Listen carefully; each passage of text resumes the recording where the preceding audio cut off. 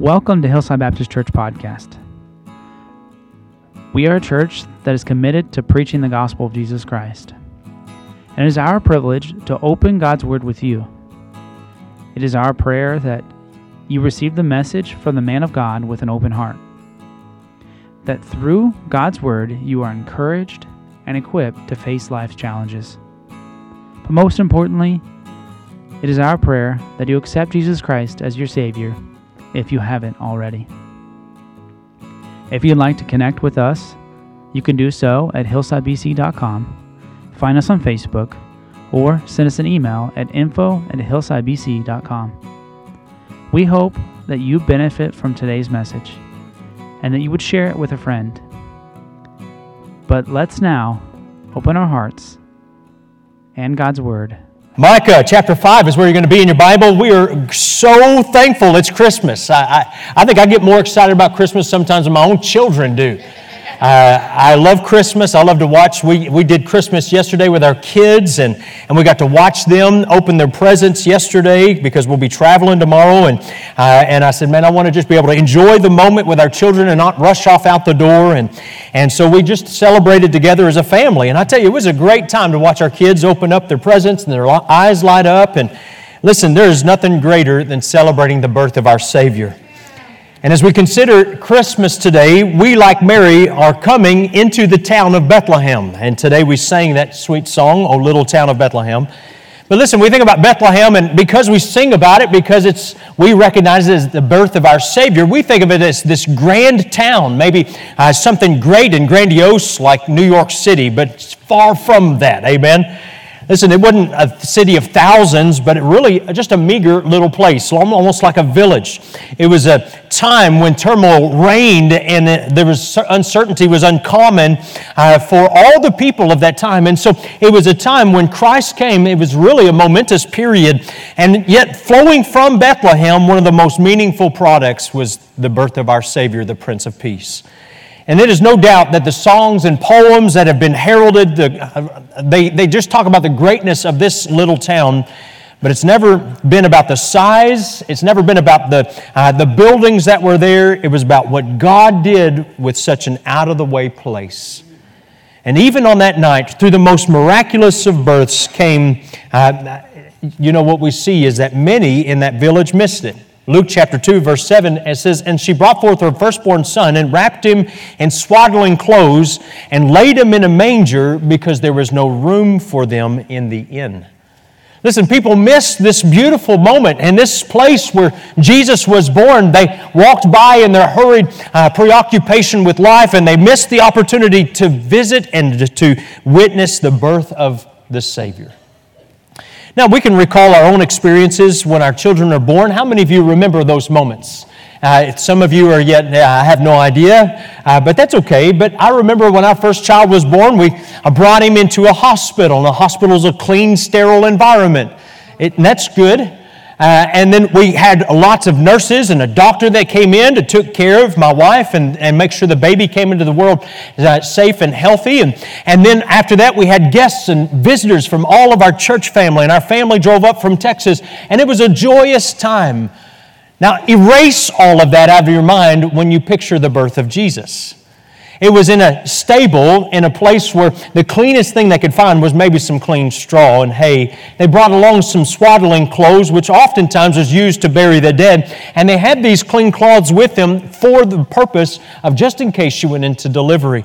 There was no one there except some shepherds who didn't even know the couple. They were just told of this event, and they came and visited. There was no doctor. There was no nurse. It was... For all intents and purposes, it was Joseph. Now, I don't know about you men, but that's a man right there. Listen, down the hillside from this small little village was just this group of common shepherds. They were not family. They were not friends. They were strangers who would welcome the Messiah into the world. And the Bible says in Luke chapter 2 and verse 15, "And it came to pass that as the angels were gone away from them into heaven, the shepherds said one to another," they'd seen the angels, they'd heard Gabriel make the pronouncements, they'd heard this heavenly chorus, "Let us now go even unto Bethlehem and see this thing which is come to pass, which the Lord hath made known unto us." When they got there, they saw the babe, they saw Mary, they saw Joseph, they saw all that had happened, and their response was to say, man, that's kind of neat. No, their response in Luke 2:20 was simply this, and the shepherds returned, glorifying and praising God for all the things that they had heard and seen as it was told unto them. You see, they left this place called Bethlehem rejoicing and celebrating.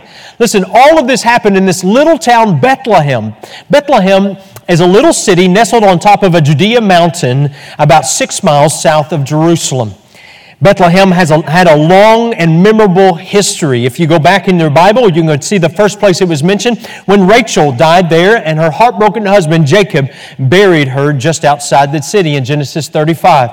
It was Bethlehem where Ruth, the Moabitess, fell in love with Boaz and the Lord, who was the Lord of the harvest in Ruth chapter 1. And it was in this same village that David as a boy tended sheep of his father and where he was anointed king by the prophet Samuel.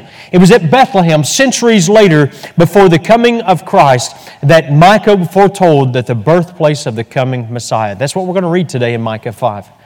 And as we walk through Bethlehem today, you'll see it's still a city filled with villages on the same side of the same hill. It is 50,000 residents approximately call this town their home. Their city streets are invaded by over 1 million visitors each year that want to come and see this place. And each of these pilgrims come there to visit the cave, a cave which rests underneath a large Byzantine Greek Orthodox church known as the Church of the Nativity.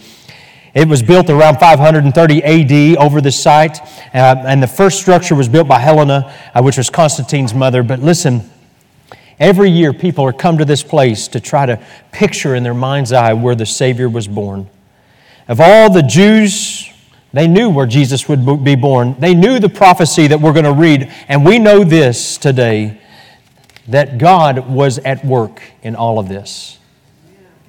And so today, as we come into the Word of God, I want to invite you to Micah chapter 5 as we read in Micah 5, verses 1 through 5 here in your Scriptures.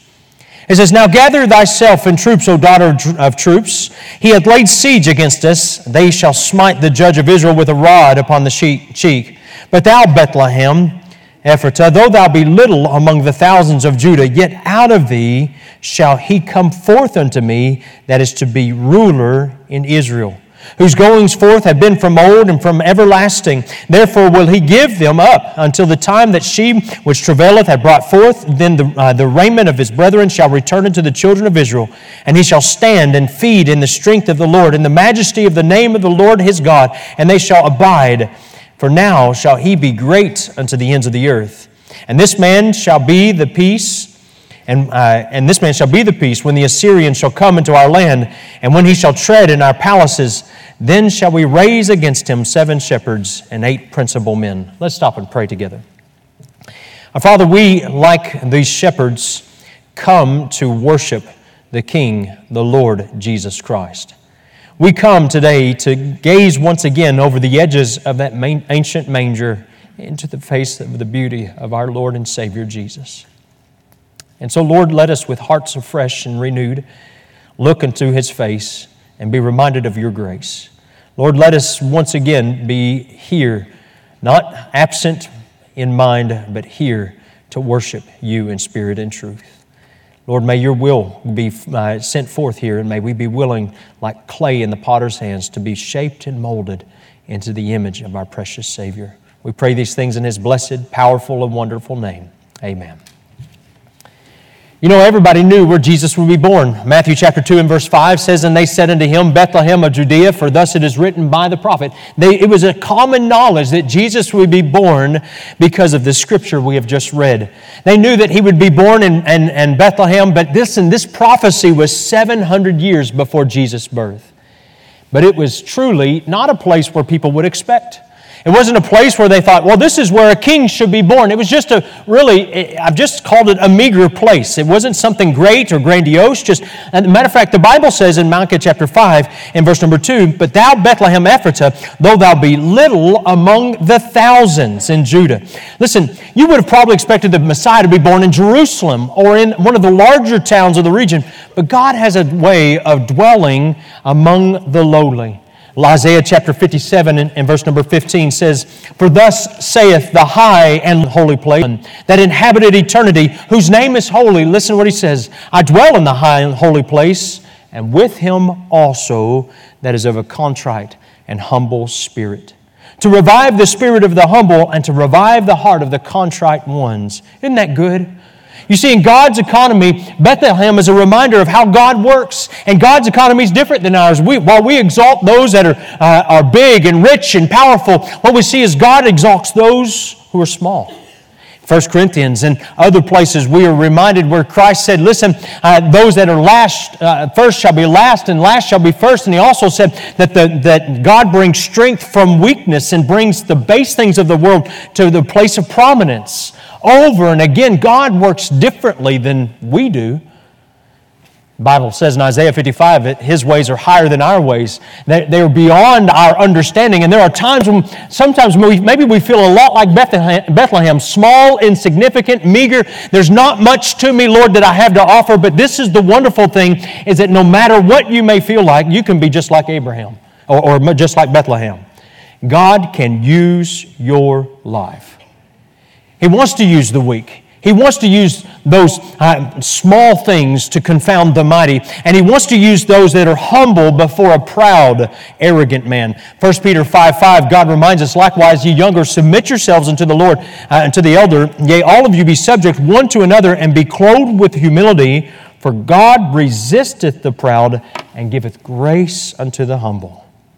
You see, when Christ selected 12 disciples, He didn't go to the temple to find the holiest men, but instead He looked out for men that were of a humble origin, fishermen, tax collectors, and others. One example is Peter, for instance. This brash and oftentimes arrogant man was used of God, and Jesus didn't see just what Peter was. He saw what Peter could become. Notice the vision that Christ set for Peter's life, even in giving him a new name. When He first met him in John 1:42, and He says, "And He brought him to Jesus," speaking of Peter. And when Jesus beheld him, He said, "Thou art Simon, the son of Jonah." Instead of this word Simon means little pebble, or this almost stumbling stock, but He said, now you're going to be called Cephas, which is by interpretation a stone. If you go later in the New Testament, you're going to find that Jesus Christ is the chief cornerstone, and those apostles were laying that foundation. And instead of a man who was a stumbling stock, instead of a man who was someone that had no value to this earth, God saw beyond those things and used his life. Matter of fact, we saw this potential in Peter's life 3.5 years later when Peter was standing there on the day of Pentecost, and God's Spirit came and indwelled him, and he stood up and he preached, and 3,000 people were saved. Listen, God didn't come to Caesar's palace to be born. He didn't come to Herod's court, but very quietly and almost unannounced and almost incognito. And he arrived in a meager place. And you know what? This is the invitation. Just as we sang a while ago in O little town of Bethlehem, cast out our sin and enter in. Be born in us today. You may look at your life and say, listen, I've made a mess of things, but here's the glorious news. God can take a mess and He can make something beautiful with it. And God invites you today to put your trust and your faith in the Lord Jesus Christ. That's the whole reason He came. Isaiah chapter 9 and verse number 6, it says, "For unto us a child is born." You see, Christ came for us. The reason that He entered into this world was so that He could save sinners. Listen, I agree with the Apostle Paul when he said, listen, Christ came into the world to save sinners, of whom I am chief. And truly, I could say that of my own life. But that's why Christ came. For unto us a child is born, unto us a son is given. And here's the glorious news, is that it doesn't stop there. And the government shall be upon His shoulder, and His name shall be called Wonderful, Counselor, the Mighty God, the Everlasting Father, the Prince of Peace. So it was a meager place. Maybe not a lot on the outside, but there was a lot that God was going to do with it. But it was also a momentous period, a time in which it was just very unruly and things were chaotic. And because long centuries before Christ's birth, God foretold through His prophets that Bethlehem would be the birthplace of the promised Messiah. He said, listen, this is where you will find the babe that was be born. And when the report spread of the birth of a king, what we find is Herod asked this chief priest the location. Matthew chapter 2, verses 5 and 6 says, and they said unto him, in his response to his question, in Bethlehem of Judea, for thus it is written by the prophet, and thou Bethlehem in the land of Judah, art not the least among the princes of Judah, for out of thee shall come a governor that shall rule my people Israel. How could this young couple, whose homeland was Nazareth, ever give birth in Bethlehem?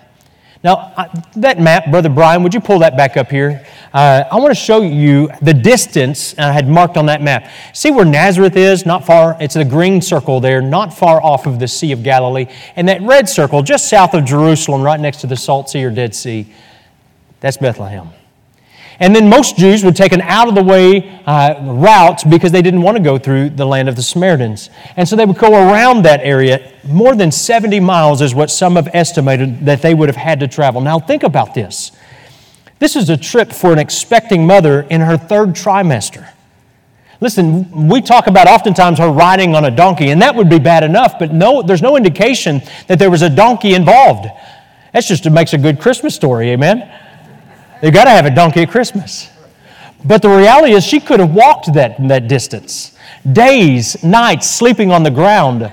How many of you women want to sign up for that one? Now, we're talking about the very end of her pregnancy, and I don't imagine anybody, matter of fact, no one in the right mind, it would be an act of God in order for a woman in her condition to make this trip. Guess what? That's what it was. Here's the good news, is God was working even in this to get them from Nazareth all the way down to Bethlehem. God was at work. Look in Luke chapter 1, and we're going to read, and we read this with our family, read it yesterday before we opened gifts, and we prayed, and we thanked God for just the gift of Jesus Christ before we opened any gift. But this is what he starts with. And it came to pass in those days that there went out a decree from Caesar Augustus that all the world should be taxed. Now let me pause just for a second. Luke chapter 2 and verse number 1, what you don't see there is that this decree was from the mouth of Caesar Augustus, but from the heart of God. You see, there's more to this verse than meets the eye, because God wanted to work. God needed to move a young family, and He has set the whole world in motion so that Jesus would be born in Bethlehem. No one would have expected Jesus to be born in Bethlehem. I mean, Mary was in Nazareth. Joseph was in Nazareth. But yet God moved in the heart of Caesar Augustus. God moved in all of the world so that this child will fulfill the prophecy of being born in Bethlehem. We live in a momentous period ourselves. We are seeing the world turned upside down. There are diplomatic groanings in the world as we see nations rise against nation. There are moral groanings of this world as we watch the loudest voices declare that the right things are wrong and wrong things are right. And I remind you that there have been difficult seasons in the past, and God has always been faithful. If you go to the book of Daniel will testify of this truth, not in a season of great ease, but when the 3 Hebrew children were cast into the flaming fire, it was following this that Daniel was willing to give glory to the Lord. In Daniel 4:17, this matters by decree of the watchers and the demand by the word of the holy ones, to the intent that the living may know that the Most High ruleth in the kingdom of men, and giveth it to whomsoever He will, and setteth up over it the basest of men. Listen, we complain sometimes when we say, man, I don't like this guy, and I don't like this politician or this one. And let me just remind you what Solomon says in Proverbs 21:1. It says, the king's heart is in the hand of the Lord. As the rivers of water, He turneth it whithersoever He will. Listen, we may not like some things that happen, but this is what I know. God is still at work. Romans 8:28, and we know that all things work together for good to them that love God, to them who are the called according to His purpose. God is moving in these most momentous periods, and while we feel like the world is falling apart, God reminds us that everything is falling into place. Church, our greatest calling is to trust in the Lord.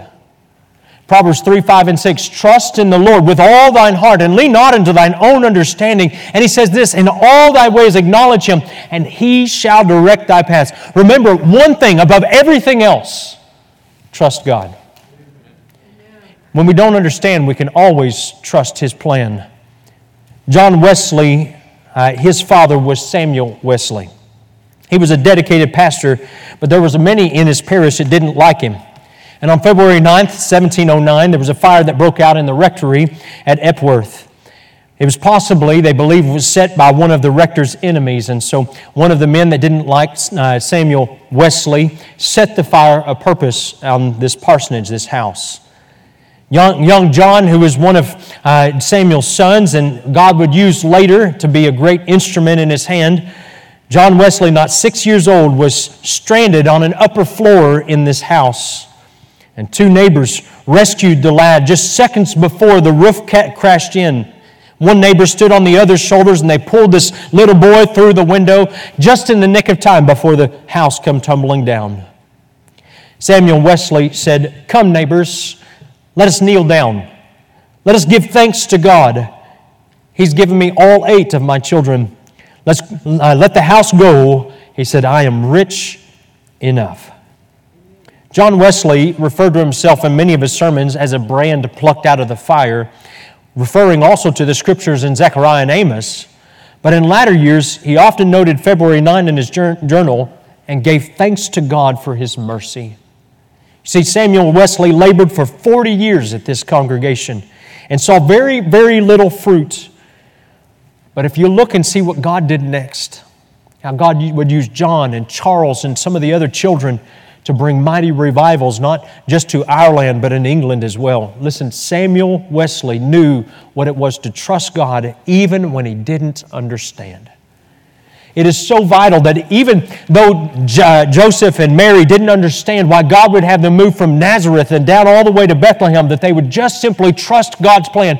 It was so vital when that angel came to Joseph and he was pondering in his heart what he should do with Mary and what he should do with this woman who was betrothed to him and yet was expecting. He pondered, "Lord, what should I do?" And in that moment, he had to simply trust God when God came to him by angel and said, "Listen, this child is of the Holy Ghost. Will you trust me?" Joseph could have been a man like many others would have and just walked away and said, "God, I don't know if I can buy that." And he just walked away and said, "Listen, I'd just rather go do my own thing. She can do her own thing, and we'll just let it go at that." He was actually considering that very thing. But instead, God got a hold of his heart and he said, "God, I will trust in you. Lord, I will rest in you. I don't understand. I don't know why you've done this, but God, I will rest. I will put my trust in you." Can you imagine what that must have been like? Listen, this couple were oppressed by an invading government. They were paying taxes they didn't want to pay. They were inconvenienced. They incurred expenses in order to travel to Bethlehem. They had to travel just to pay taxes. It's bad enough to have to pay taxes, amen? They must have wondered, where is God in all of this? And all the while, it was the hand of God moving in the whole affair to get them to Bethlehem. Listen, we can trust the hand of God. We can rest that God is at work even when we don't see it. A job that's been lost, a cancer that has come, a loved one that's not there. The list can go on and on and on. And let me just remind you that it's in these moments when it seems like the world is falling apart that we find the hand of our God is faithful through it all. Jeremiah, in the book of Lamentations, he's called the weeping prophet. And probably one of my favorite passages in all of Scripture is there in Lamentations. As he says, His mercies are new every morning, and he declares, "Great is thy faithfulness." You see, God is faithful. And as we think about the manger and we think about the child that came, that was God's faithfulness on display in our lives. One last thing. A meager place, there was a momentous period, but also a meaningful product. And what I mean by that is the Prince of Peace, the Lord of Lords, Jesus Christ. God used this place. In Micah chapter 5, verses 3 through 5, we see how God would work in this incredible place, in this out-of-the-way area. I often ask myself, why in the world Bethlehem? And I think I've shared this with you before, but it kind of answers this, and it's just a powerful quote. It says, why Bethlehem? Why not Jerusalem? It was the seat of religious power, but God was sending a message. The hope of the world is not in religion. Amen? Why not Rome? It was the center of political power, but God wants everyone to know that the hope of the world is not in politics, and a double amen. Well, so why not Athens? It was the center of intellectual power. But let me remind you, the hope of the world is not in philosophy. God privileged this little town of Bethlehem because the hope of the world is in a Savior. That's where our hope lies today. Jesus Christ came on a mission to Bethlehem, and 33 years later, that mission led Him to a cross outside the city walls of Jerusalem. But before a cross was a cradle, and that cradle was divinely placed in the town of Bethlehem. And when the moment came, most of the village missed the moment. We consider the fact that God used Bethlehem to cradle the king. That had to have been a great privilege for this city. But the reality is there is a greater privilege for you and I today, because God wants Him to be born in you. And though much of the world has missed this opportunity, they've never even heard the name of Jesus. But today, here, if you're watching or you're here in our presence, what we realize is that you are hearing the news, O little town of Bethlehem, as we think about this glorious thing that came from this town, our Savior, Jesus Christ. Philip Brooks was a pastor of the Holy Trinity Church in Philadelphia, and he was in the 19th century. He made a trip to the Holy Land in 1865. The journey took Brooks several weeks on board ship, and then on Christmas Eve, he made his way from Jerusalem to Bethlehem by horseback. Remember, that's not a very far journey if you remember that map. The scene, though, and the experience were forever etched in his mind. Back home in Philadelphia, a couple of years later, in the Christmas season of 1868, his mind was flooded once again with the memories of that Bethlehem Christmas in his life. He sat at the desk and the words flowed from his pen onto paper, and he penned the words that night that we have sung ever since, O little town of Bethlehem. Thinking of Bethlehem, Brooks put it this way: the hopes and fears of all the years are met in thee tonight. All the hopes and fears that are met in Bethlehem that night, but they can be met in yours as well. When you accept Christ as your Savior, here's the glorious thing. He erases your sins. He erases your iniquities. He takes your sorrows and makes them His own. He heals. He binds. He brings healing and wholeness to our lives. Because just as that night we see that child was born, we saw 33 years later, He would die on the cross to save you from your sins. I want to close with a poem by Christina Rossetti that's just entitled, That Night. That night when shepherds heard the song of angelic hosts caroling near, a deaf man turned in slumber's spell and dreamed that he could hear. That night when in the cattle stall slept mother and child in humble fold, a crippled turned his twisted limbs and dreamed he was whole. That night when o'er the newborn babe a tender mother rose to lean, a loathsome leper smiled in sleep and dreamed that he was clean. That night when to the mother's breast the little king was held secure, a harlot slept a happy sleep and dreamed that she was pure. That night when in the manger lay the Holy One who came to save, a man turned in the sleep of death and dreamed there was no grave. You see, today God invites you to remember Bethlehem, a meager place, but a time in which God used it because He brought forth the Prince of Peace. And we invite you today to experience the birth of the Savior, not as a shepherd looking in or as an angel singing of His glory, but as one who invites Him to come be born in your heart. For Christ didn't come just to save the world, but He came to save you. John chapter 5 and verse 24 says, Verily, verily, I say unto you, he that heareth my word and believeth on Him that sent me hath everlasting life, and shall not come into condemnation, but is passed from death unto life. God invites you today to believe on Him and to receive eternal life. Thank you so much for joining us today. It is such a privilege to share God's Word with you. If God has spoken to your heart because of the message, Stop right now and respond to whatever it is God is asking of you. Don't wait another minute. You can pray right where you're at and ask God for His help. If this message has helped you in any way, we would love to hear from you.